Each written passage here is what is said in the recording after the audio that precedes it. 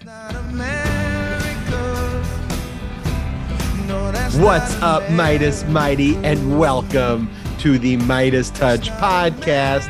Ben, Brett, and Jordy coming at you, fighting for democracy, shoulder to shoulder with you. I just want to reflect very briefly at the top of the show how thankful, how grateful we all are to the Midas Mighty. The Midas Mighty. Just thank you so much to each and every one of you. I know we say it from time to time, but I just want to put it at the top of the show. We have an incredible guest for you today, Mary Trump. Let's go. Will be on the Midas Touch podcast. Mary Trump was one of our first guests when we started this little experiment back on our serious days, the not SERIOUS, but serious. Thanks for the clarification. the serious. We like to be serious, but also with some levity. But Mary Trump, one of our all-time favorite guests. We know one of your favorite guests. We're happy to have her on the show for you. I just today. realized what happened to the family, the Trump family. I just realized this second what went down there.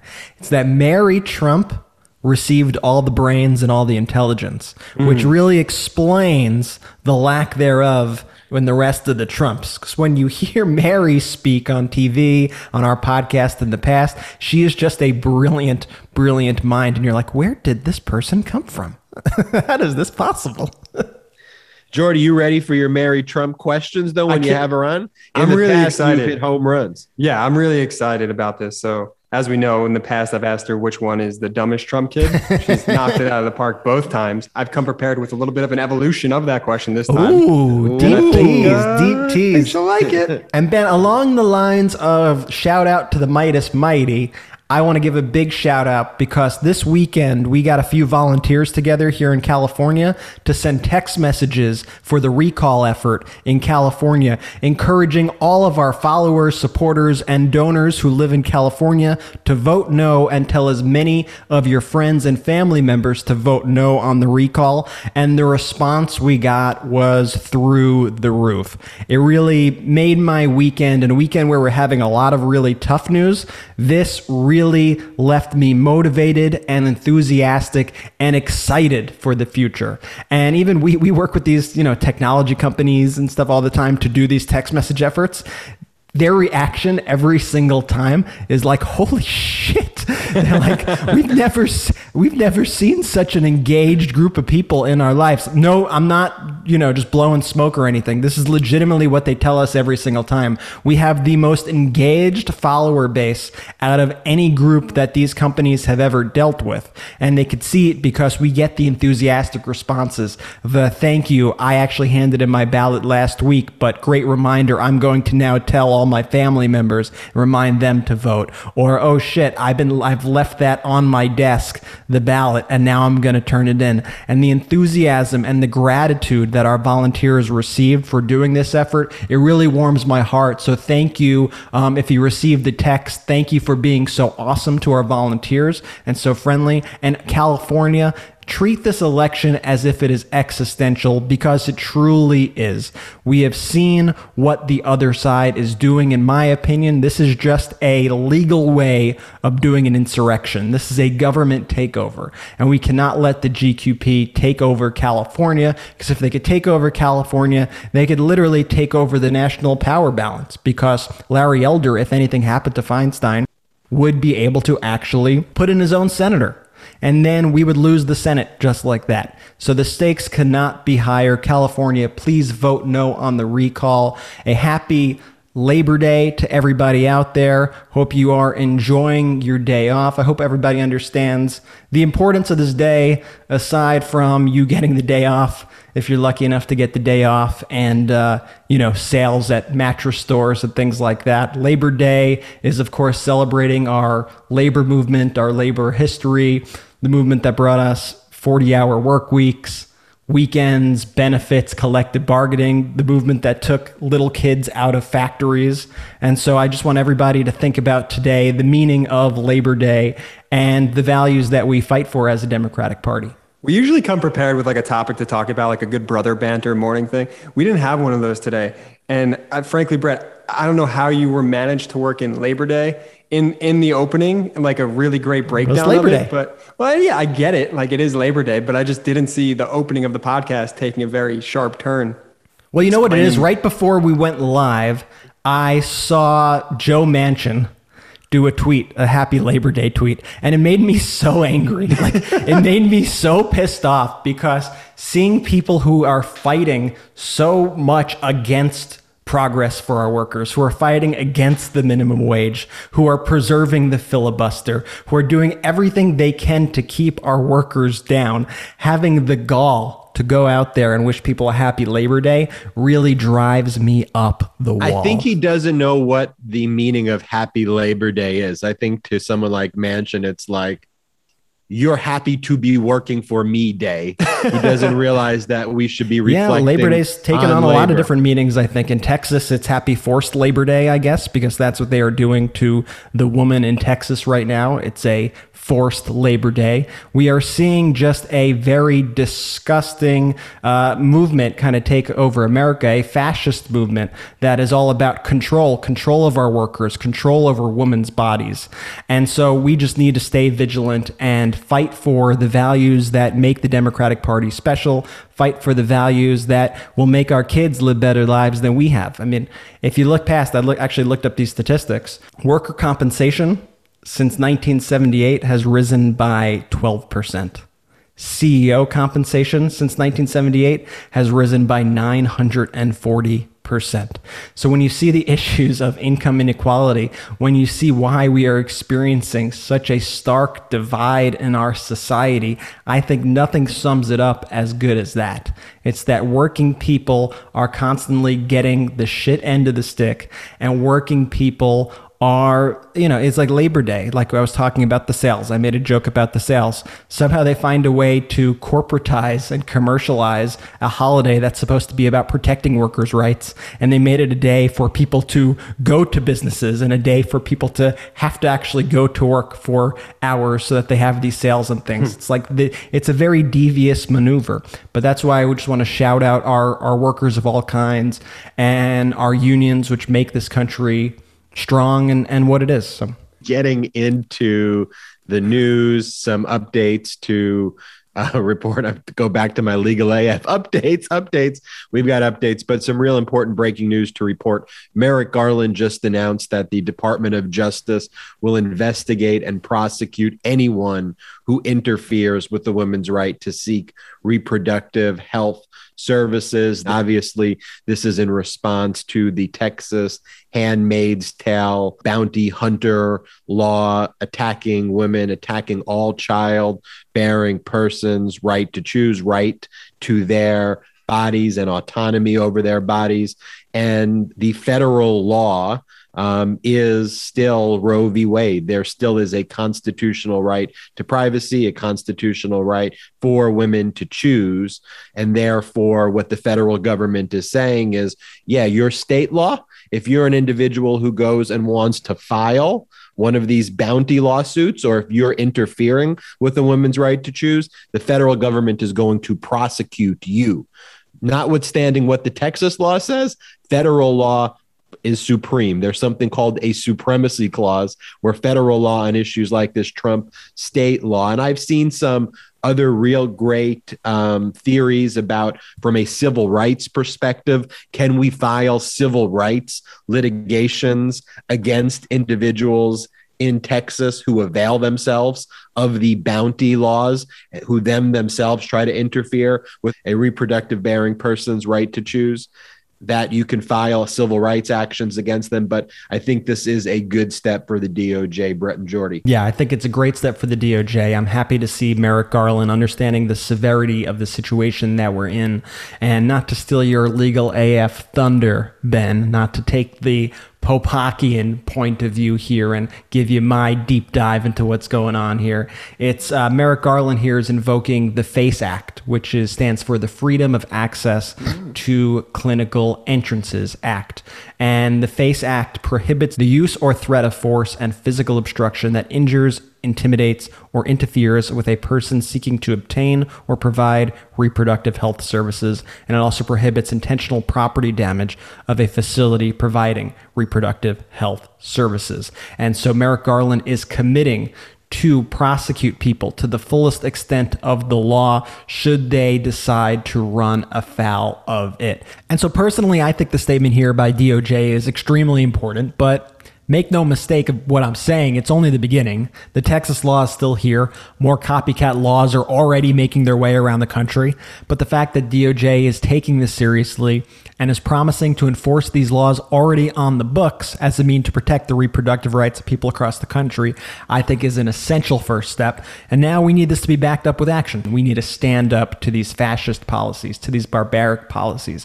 We cannot let this country turn into a real-life version of The Handmaid's Tale and turn back the clocks to the 1700s. Feels like obviously a great move by Garland. Finally, he's saying something. Last week, he didn't say anything, right? Biden came out with a statement, Pelosi came out with a statement, and it's great that now he's coming out with his statement. But what does this say? Do you think this was in the works, Ben? Sort of behind the scenes, he was just trying to get the right language, make sure, that his statement was clear and concise? Or was this a reaction to people's, reacting that he didn't say anything? Look, I think that the DOJ sometimes requires more than 12 hours or 24 hours to create a policy that's not just a statement. It's very easy to draft a press release, but the press release has to be backed up by action. You have to have enforcement divisions within the DOJ who are ready to have a protocol of how you go about prosecuting these. The DOJ is a very large entity. And so if you just issue a press release, a la the way Trump would do things, executive order, doing this, doing that, you just release a press release, you make a headline, but then you don't actually have the mechanisms of, well, who's going to make the call? Who's going to be the investigator? Who's going to be the lawyers who are going to be responsible for prosecuting it within the DOJ? What does that task force look like? What are the other legal ramifications to start thinking about? Do we need to get an ethics opinion about what the federal rights are here vis-a-vis Texas state law rights? And so I think you have to go through those motions in kind of a capable and competent government. Of course, the politicians could be politicians. They can do press releases. They could speak up. It's their job to do that. But ultimately, the DOJ is also not just like a figurehead. Yeah. They have to actually prosecute. It's number one law enforcement officer in the United States of America. And so that's the best answer to that, Judy. I think this goes back to something that we've said time and time again on the show, which is the law, the legal process, and Jordy, I know you love this line, so I got to give it to you. It does not work at the pace of Twitter. And as Ben said, easy to draft a tweet, easy to draft a statement, much harder to craft a statement and get the laws on your side so that you are actually able to be effective and not be struck down by a Supreme Court and things like that when you try to actually implement your enforcement mechanism. So I think Merrick Garland, listen, he's a smart guy. He's prosecuted domestic terrorism his entire life. He's prosecuted people for the most heinous of crimes. He is well aware of what is going on here, and we all want him to act quicker. I want him to act quicker on everything, on January 6th on this. But I know he is extremely aware of the issues, and this is just an example, just one example here that he is on top of his game. So. Absolutely. Moving on, I want to talk about Donald Trump's PAC. I don't know if you saw this, Make America Great Again PAC, spending about $40,000 per month for basically empty office space on the 15th floor of Trump Tower. We've seen a lot of reporting recently. That doesn't sound like the Trump I know. That does not sound like the Donald Trump I know.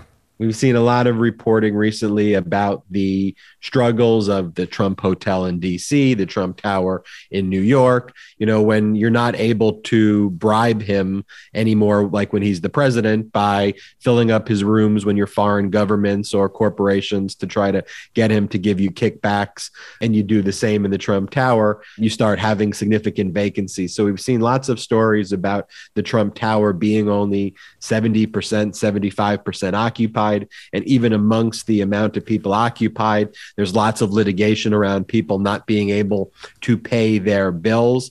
Including Ivanka Trump's shoemaker.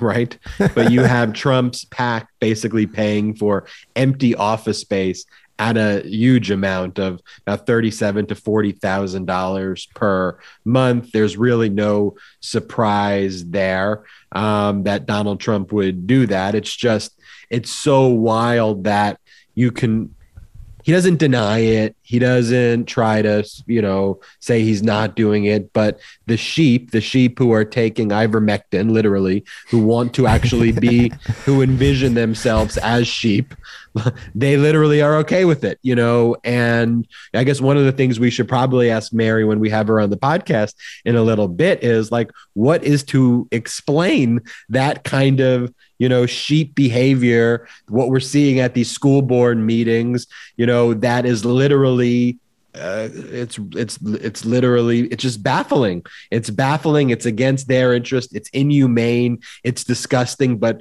Mary Trump, she's a clinical psychologist. I want to hear from her about that. Yeah, excited to hear about Mary's views there. And let's call it what it is. This is a form of money laundering. He is taking money from his donors who are giving it to him, and he is just laundering it right into his bank account through Trump Tower, just about $500,000 a year.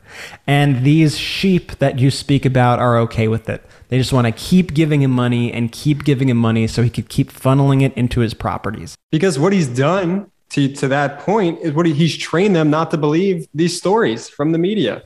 He's got them so ingrained that everything is fake news that when a story like this drops, they just don't believe it. Yeah, and the problem is the media has been so awful lately also that, it all plays into this. This is why we need good journalism out there. This is why we need good journalists who are doing a good job, a careful job. And this is why when we see stories about, like from the New York Times, they had a story about Biden's grief and how no one cares about his dead son, Beau. I was so appalled by that, and I think everybody should be disgusted by a story like that. When you see the fake story about people overdosing on ivermectin and gunshot victims not being able to go to the hospitals, like we should all want to push back against these examples of actual fake news or just disgusting points of view being laundered in the media as real news. Like I think that's the most dangerous thing, is the New York Times is not pretending to be Tucker Carlson's show.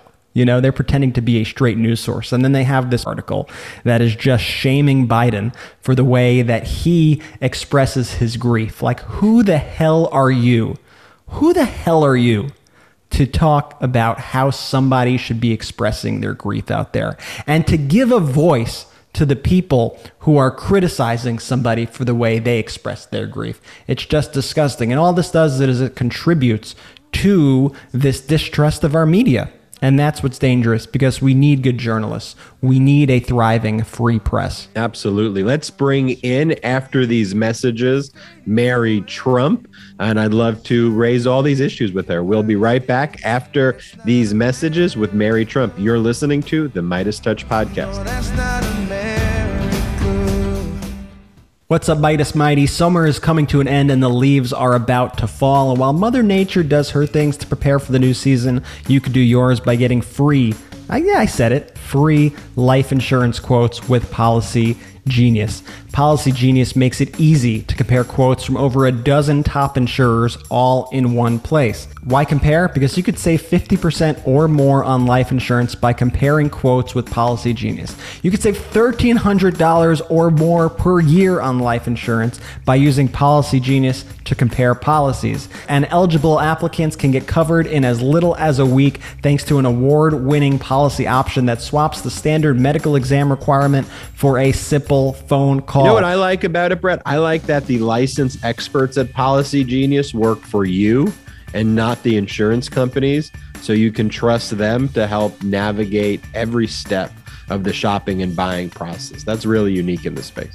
Yeah, and you don't have to trust us on it. I mean, they were ranked #1 by a Forbes advisor, higher than options from Ladder, Ethos, and Besto. Getting started is easy. First, head to policygenius.com, and in minutes, you can work out how much life insurance you need and compare personalized quotes to find your best price. When you're ready to apply, the Policy Genius team will handle the paperwork and scheduling for free, and Policy Genius doesn't add on extra fees. It's really a no-brainer, guys. I mean, what's better than just having every option instead of having to go from website to website to website to website to website? You just go to one place, you head to policygenius.com, and you can get started right now, and you just get all your quotes. You'll save a lot of money. It makes your life easier. And in these chaotic times, I am all for ways to make your life easier. Make sure to go to policygenius.com. Policy Genius, when it comes to insurance, it's nice to get it right. And there'll be a drop down in there. Why don't you let them know how you found out about Policy Genius? Let them know you heard us on the Midas Touch podcast. That's policygenius.com. Welcome back to the Midas Touch podcast. We are joined by, I'm just going to say it, I'm just going to put it out there, our favorite guest, Mary Trump. Mary Trump's new book, The Reckoning, Our Nation's Trauma and Finding a Way to Heal. I guess it's the sequel in some real horrifying stuff that you've helped expose, though, but we're grateful for you exposing it. Mary Trump, welcome to the Midas Touch podcast. It's so good to be back. I've missed you guys. And I think there's some stuff going on that maybe we should be talking about. I think there is some stuff. Mary, you're one of our first guests when we were back in the Sirius days, when we were on Sirius Radio. We checked back in after the insurrection. Now we're, here recording this right around Labor Day, moving into an election year coming up. A lot going on. Just, I say this with a deep breath. How have you been? So that was no reaction. Well, you wrote the new book, The Reckoning, Our Nation's Trauma and Finding a Way to Heal, which in many ways is, takes off where your first book, left off. How your family created them. I have something on my head. And a bird has just landed on Mary Trump's head. Mary, let me ask you this. Who's this bird that just joined us? I have no idea. It's not your bird? Just the bird, just a random bird? This is a great metaphor for 2021. Yeah, you never know what's going to happen in 2021. Birds might land on your heads. Mary, as we would say on the Midas Touch podcast, it stays in the pod. It stays in the pod. So The Reckoning, Our Nation's Trauma and Finding a Way to Heal takes off from Too Much and Never Enough, How My Family Created the World's Most Dangerous Man. I think the central question, other than why a bird just landed on your head, is can we recover from the damage that Donald caused, and how can we deal with the trauma he inflicted? Well, part of the problem is that he caused an enormous amount of damage and he should be in prison for the rest of his life. But it's that there were the circumstances that existed long before him that led to him. A journalist I spoke with, unfortunately, I can't remember his name, said to me about a month ago, Donald was a man 250 years in the making. And that's kind of what my book is about. Like, how did we get to this point? The other really big problem is yes, he did a lot of damage, but he was also enabled to. And whether or not we can get through this intact depends largely on two things, one of which I'm quite cynical about, the media and the Democratic Party. The Republican Party has proven itself to be perfectly willing to kill Americans by the millions in order to, and I'm not just talking about COVID, I'm talking about making abortion illegal. And, we all know that doesn't make abortions not happen. It just means that only rich people can get them, right? Yeah, so exactly. The media have to stop pretending Although, again, based on I've seen in the New York Times and the Washington Post recently, I'm very worried that both sides are equal. The media need to be neutral when reporting the facts, but they also need to be pro-democracy. And a lot of our mainstream media outlets seem not to be at the moment. They're still doing this horse race, just need to sell papers thing. And then I'm a little less cynical, although Manchin and Sinema are giving me a run for my money here about the Democratic Party. They need to, and I'm hoping that what SCOTUS just did, and I'm hoping that what's going on with COVID will, and the climate will help them. But the Democratic Party, one, needs to stop pulling punches. Like, we don't pull punches. They shouldn't either. They need to be really straight and blunt with the American people about what's going on. They need to be comfortable about using words like fascist and explaining why they're accurate and need to be used. And they also need to stop trying to make common cause with a party that hates democracy. Like, what you know, what's the point of that? So it's like Manchin is probably not just him, but he's the face of it. He's trying to preserve these anti-democratic, I don't even like the filibuster. It's a mechanism that's not even in the Constitution.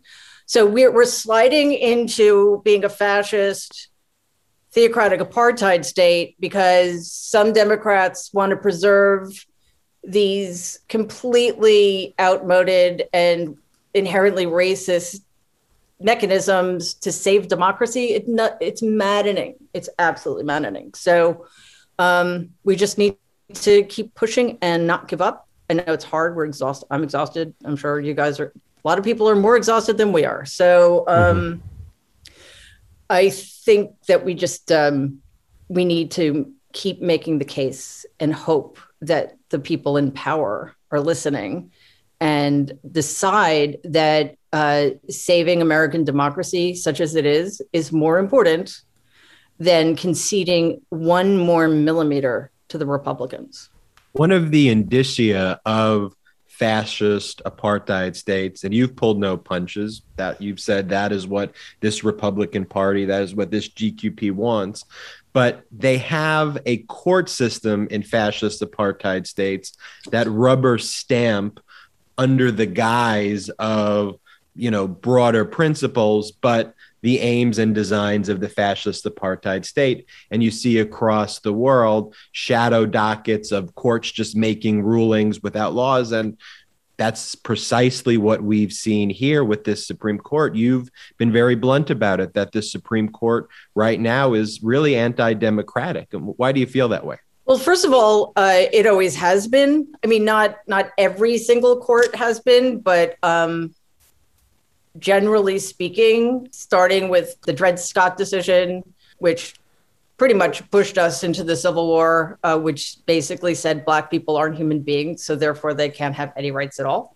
And Plessy versus Ferguson, I mean, just time after time after time, they blocked legislation that would have opened this country up for more people to participate in its democracy. And we're just seeing what happens when people take their eye off the ball and forget how important the court is. The other problem is that it's not just anti-democratic, it's thoroughly corrupt. Gorsuch's seat shouldn't be his seat. And I don't care what kind of person he may be. I'm guessing he's a horrible person, but who knows? Anybody who was willing to accept that corrupt nomination is a corrupt human being. So we now have a Supreme Court with a 6-3. I don't even know what to call them anymore. They're not conservative, that's for sure.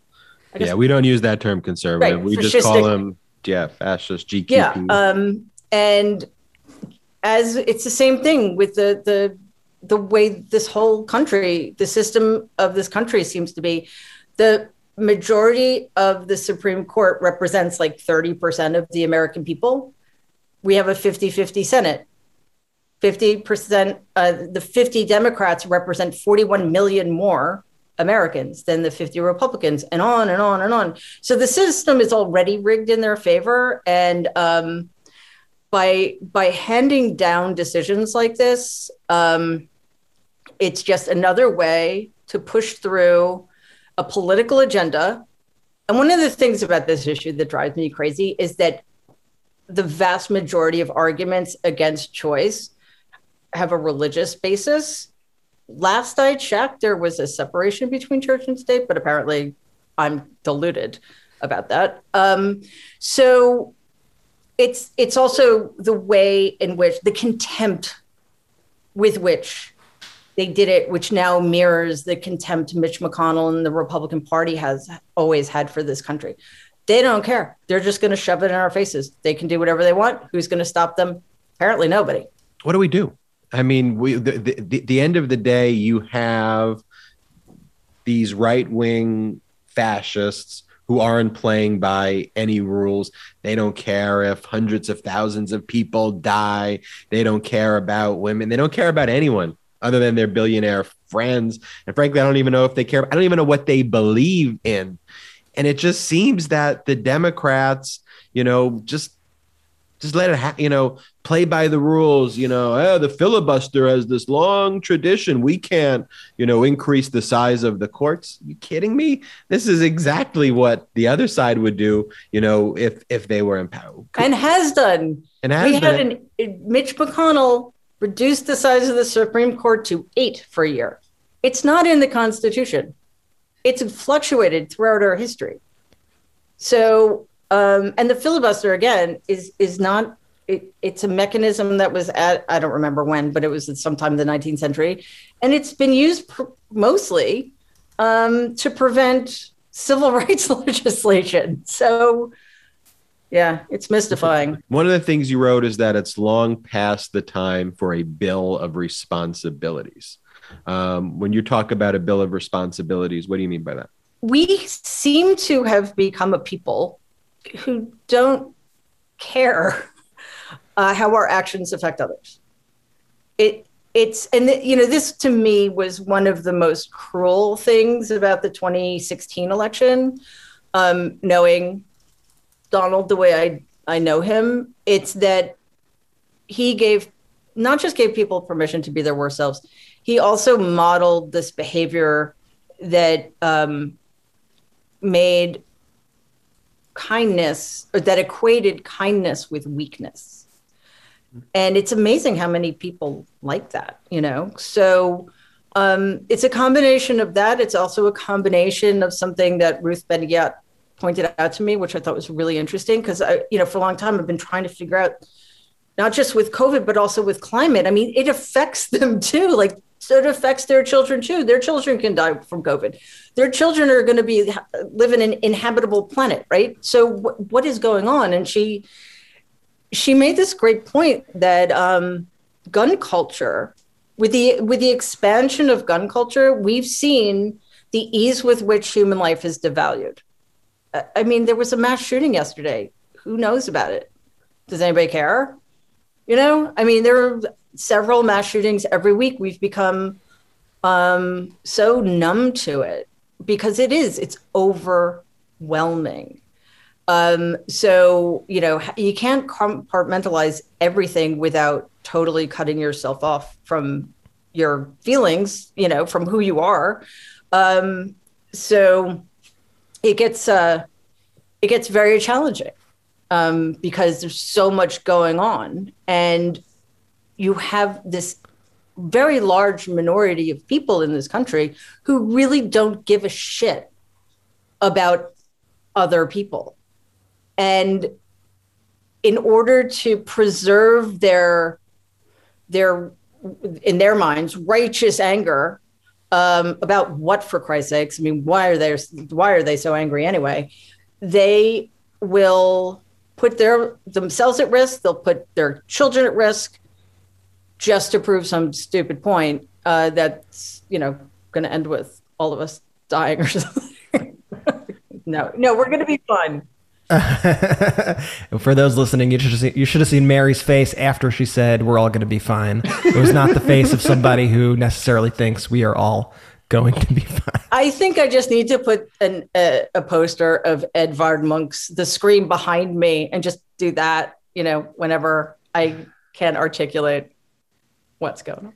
Well, it's one of the challenges we're dealing with right now is not only are we in the midst of a historic pandemic, the likes of which we in our lifetimes have never seen, but we're also dealing with the challenge of the people who seem to be doing everything in their power to keep the pandemic going as long as possible.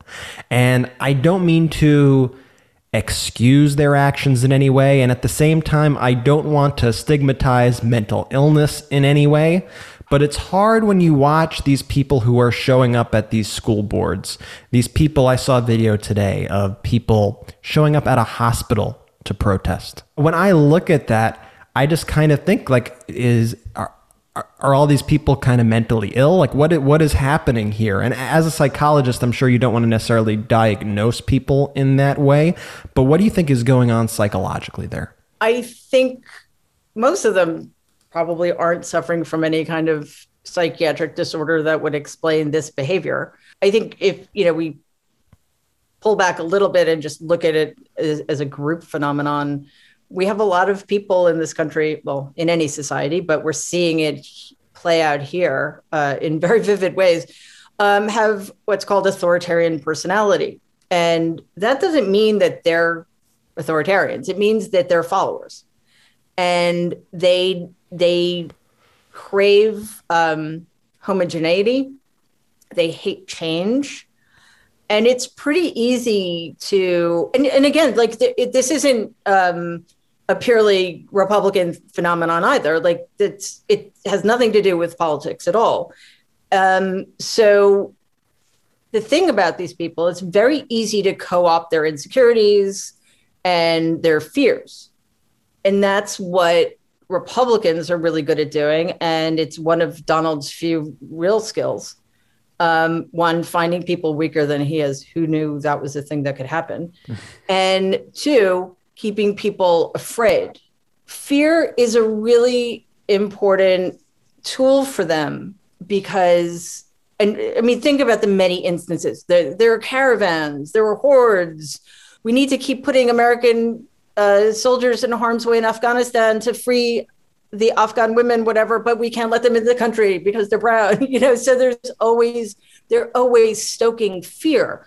However, fear feels terrible. So what do? In order to keep people motivated, you transform it into anger, which feels much better. And we are seeing now what happens when you take away the guardrails, because let's face it, people need structure. Sometimes people need to be told what to do, like vaccine mandates, for example, that all of us have had to follow since we went to elementary school. So by taking away all of the rules, really. I mean, the Republicans burned the rule book, so I don't know what rules the Democrats think they're following. But in this instance, it's also about keeping the chaos going so they can get away with stuff behind the scenes. And that's something else Donald's quite good at. And I think the most diabolical thing, the most diabolical thing was putting kids in concentration camps and murdering hundreds of thousands of Americans. But aside from those two things, one of the most diabolical things he did was divide us at a time we most needed to be united, and during COVID. And that's something, like that's one of the reasons we've gone so far down this path, because any sane person, anybody with the tiniest bit of empathy would have created a situation in which it was us versus COVID.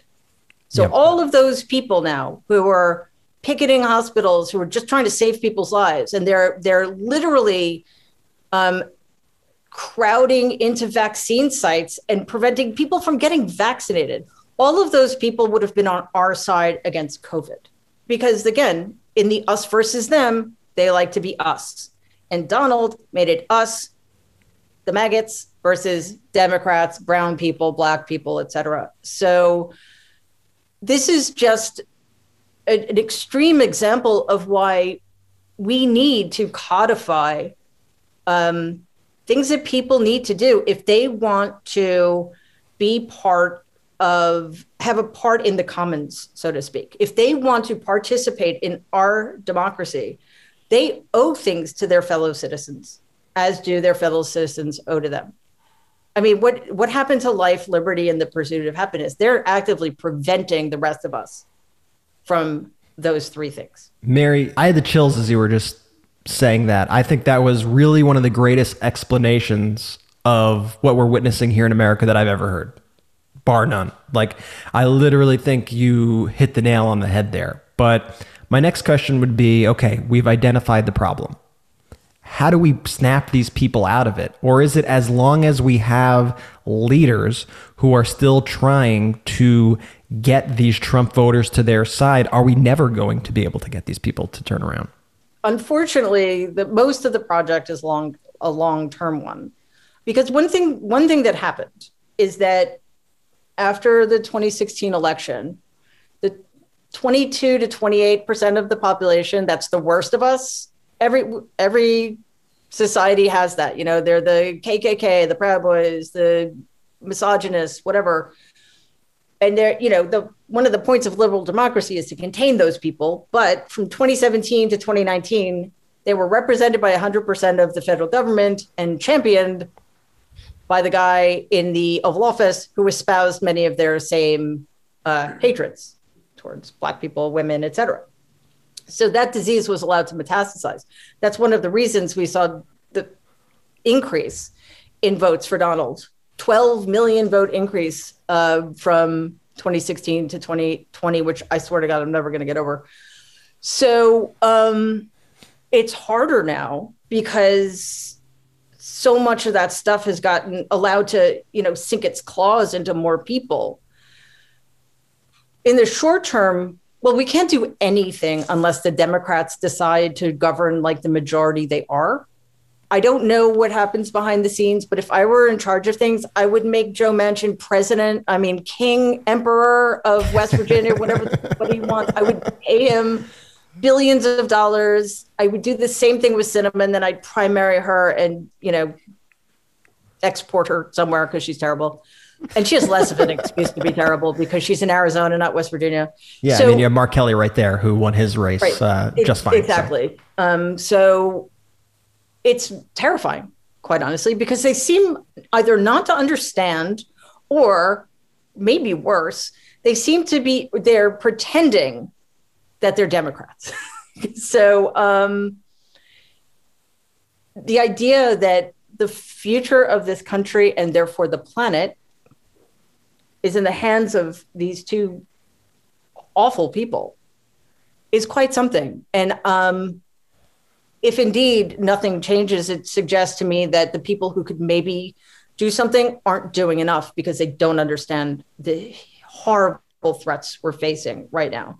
So I totally forgot your question. My question was just, how do we snap these people out of it? Or do we have to snap people out of it? I mean, as you said yourself, those people represent probably somewhere around 28% of the population. Mm-hmm. The people within that 28% who are actually going and protesting in front of hospitals, going to the school boards, etc., those represent an even slimmer bit of the population. In my opinion, it's not my opinion, it's the data shows that democracy-loving, freedom-loving, normal people are the majority in this country. And but we are still being so heavily impacted by that minority rule. And so how do we snap at least a portion of those people out of these beliefs, or do we even need to? Do we just need to show up with the same passion? Do we just need to show up with the same urgency that they're showing? It's easy to get people angry. It's harder to get people on a positive message of we are fighting for democracy. You know what, though? We should be really angry. I'm so fucking angry. Yeah.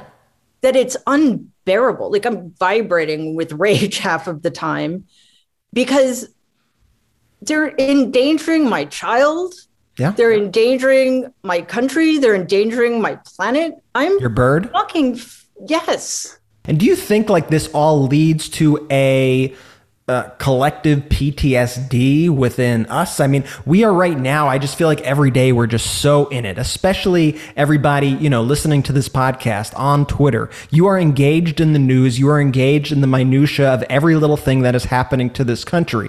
And one of my fears also is once we sort of are able, and once we have the luxury to be able to back away from this, that all of it hits us at once in a way that we cannot even fathom. And as an expert on trauma, what do you think happens and how do we deal with that? Well, we're all traumatized, even those of us who refuse to accept reality. Just wait what happens when they realize how betrayed they've been, or when somebody they love dies from COVID, and they realize that it was completely unnecessary and avoidable.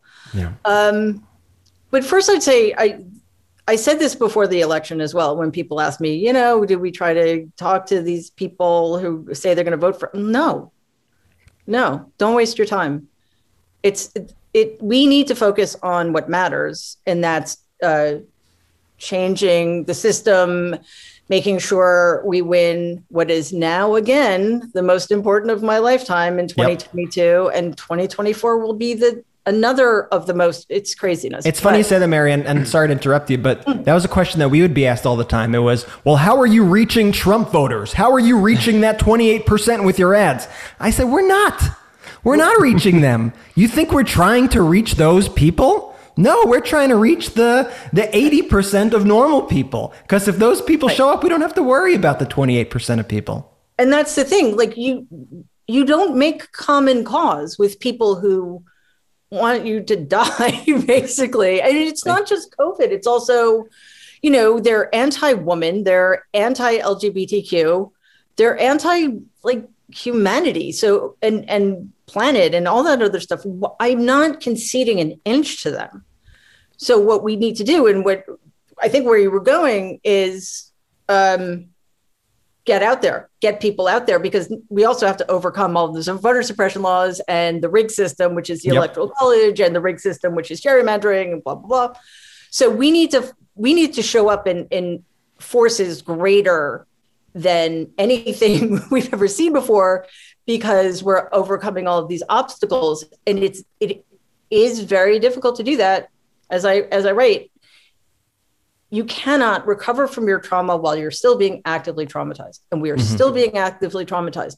And why are we not out there? Because there's COVID going on. Yeah. And some of us want to live. Yeah. And some of us also don't want to get other people sick. I mean, vaccinated or not. I mean, I wear a mask everywhere I go. Yep. I try not to be around people. I think I've eaten indoors once because it was in New York and I trust New York City people. But, how do you contain the fear and the anger and the exhaustion and the depression? Because that's the other thing. I mean, the incidence of all sorts of mental health problems are going to be through the roof, not just PTSD, anxiety, depression, substance abuse disorders, domestic abuse situations, suicides, and then, severe illnesses like schizophrenia, et cetera. So I think it makes it harder to keep people motivated. So we need to figure out a way to help people understand the stakes. And Democrats aren't really good at doing that, especially since most of our elected Democrats don't seem to understand the stakes themselves. So maybe we can use some of the Republicans' own techniques here. People on our side should be afraid. Let's make them angry. Mary, let me come to your defense here. You didn't forget Brett's question. Brett has this habit of asking like 7 questions at once, and maybe sometimes not even asking a question, just making a couple like really good points and then hoping our guests will just add to it. So you didn't forget his question. He didn't ask one. That's so true, Jordy. That's so true. Let's see where Jordy goes with his question, and before he starts throwing stones. Let's see your question. Right? No, but don't disappoint Mary, me. I won't. I have 2 for you today. So to this same, conversation that we're having here, I live next to someone who's straight up QAnon. I live in Pennsylvania. My neighbor is QAnon. He has the signs, he has the gear, the whole nine. And although it's, a smaller percentage of people, the people who are Q and the people who are anti-vax, you really take note of. So I'm not sure. You're writing a book here, Jordy? All right. Jordy's writing the third Mary Trump book. As long as I'm not writing it. What I'm getting at too is with Facebook and social media, I think a lot of people are realizing like, hey, there's a lot of wackos who were in my inner circle that are now Q, that are now anti-vax. And they probably were always like this. And I just didn't realize 10, 15 years from now, when things are quote unquote back to normal, what's our role here? Is our role to mend bridge? Relax, Dave. I'm going to start this question over. It's a good question. Don't start it over. The podcast is only about an hour and you've already went for about 45 minutes. So. No, I got that. It's actually a good question. And thanks, Mary. The first part of that answer is yes, Donnie is the dumbest. So if you're just listening, if you're a first time listener, Mary's been on the show twice, and both times I got really nervous and I asked her which Trump kid is the dumbest kid. And both times, shocker, it was Don Jr. So I promised her this time around I'd come prepared with really good questions. Oh, that's also a good question. But anyway, I digress. Yeah, what do we do? It's fascinating because this is the first time in my life I lost friends over an election. Now, obviously, there was a personal side of that too, but I don't associate with anybody who voted for him again. That's for sure.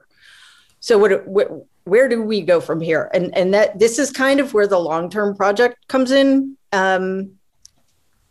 Well, first, the short term. Biden and the Democrats need to govern in a way that makes the American people's lives better. The DOJ needs to do its job, hold some people accountable, and be very transparent. If people's lives get better, a lot of them will kind of come back into the fold and they'll understand, oh, wow, government is something that works. It is not a hostile foreign entity out to get me. It's actually us, The long-term project, because there are so many people in this state of, I don't even know what to call it. It's frenzied. It's frenzied illogic.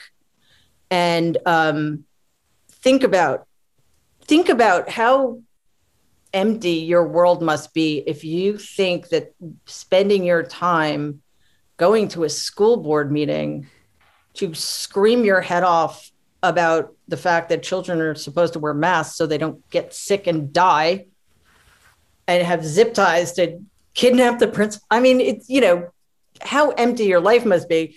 So maybe, that's one reason to make people's lives better so they have other stuff to do. But the long-term project, and, we need to start this 20 years ago, is teach civics again, but not just senior year in high school. From first grade on, teach civics in a way that helps kids understand why it's relevant to their lives, that it's not some separate thing. It's us being citizens in our country. And this is why we do things this way. And this is how our government works. And why does that matter to me in my life? So there's that. We need to teach critical thinking. Now that we're not teaching critical race theory anymore, look at all the extra time schools are going to have. So just kidding. Nobody teaches critical race theory except in grad school. Jesus, craziness. We need to teach critical thinking, and we need to teach media literacy because, Facebook is not going to police itself. Right.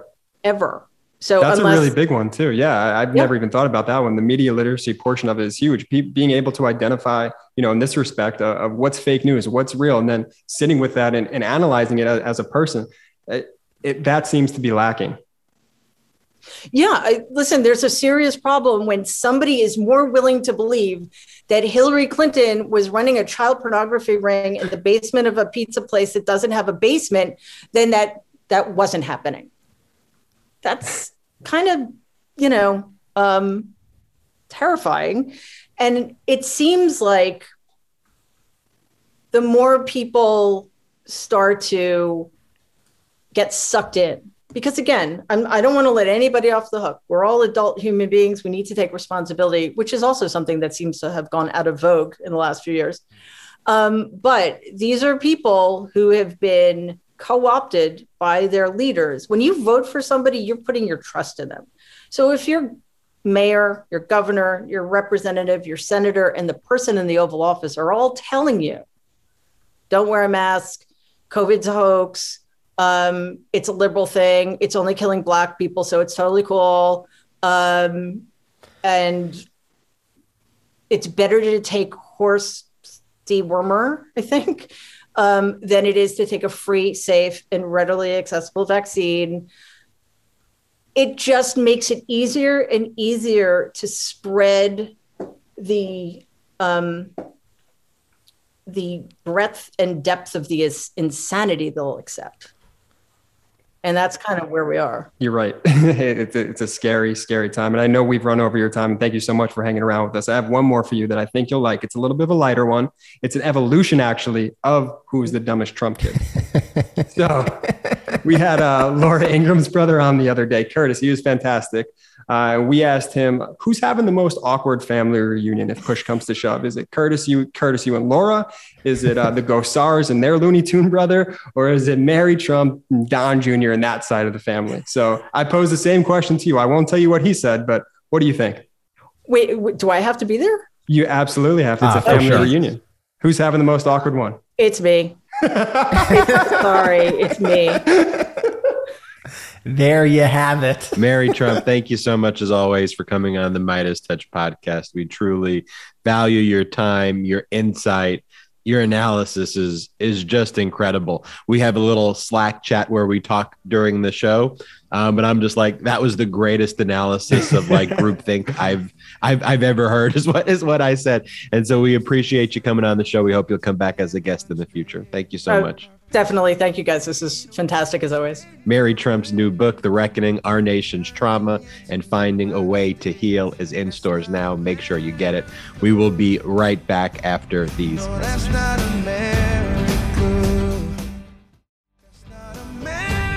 Welcome back to the Midas Touch podcast. Let's go. Mary Trump, always a delight to have She's her the on. best. She's the best. I think my theory has been proven true, that she received all of the intelligence of the Trump family. There's no other way to even think about it. You nailed it. You definitely nailed it, Brett. And it was just so, you have Mary Trump, superstar, Curtis Ingraham, who came on. Was it? I think there is something to your theory, Brett, about the knowledge and the humanity just being diverted to one person. Want to talk about a few topics as we wrap up the Midas Touch podcast. We wrap up with some rapid fire news. Let's do some rapid fire news. Georgia DA is interviewing witness about Trump calling on individuals to find votes. We all heard Trump's phone calls where he tried to reach out to the Secretary of State of Georgia. He tried reaching out to other Georgia officials, telling them to find votes, just completely interfering. But we now know that a criminal investigation is inching forward. Fulton County investigators are interviewing election officials, and Georgia Secretary of State Brad Raffensperger tells the Daily Beast that they've asked us for documents.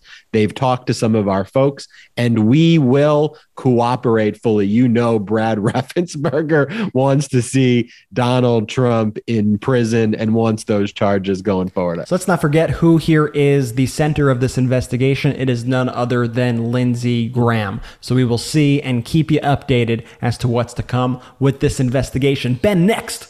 We see Greg Abbott's poll numbers are tanking. It turns out that people don't want to die and they don't want governors who try to kill them.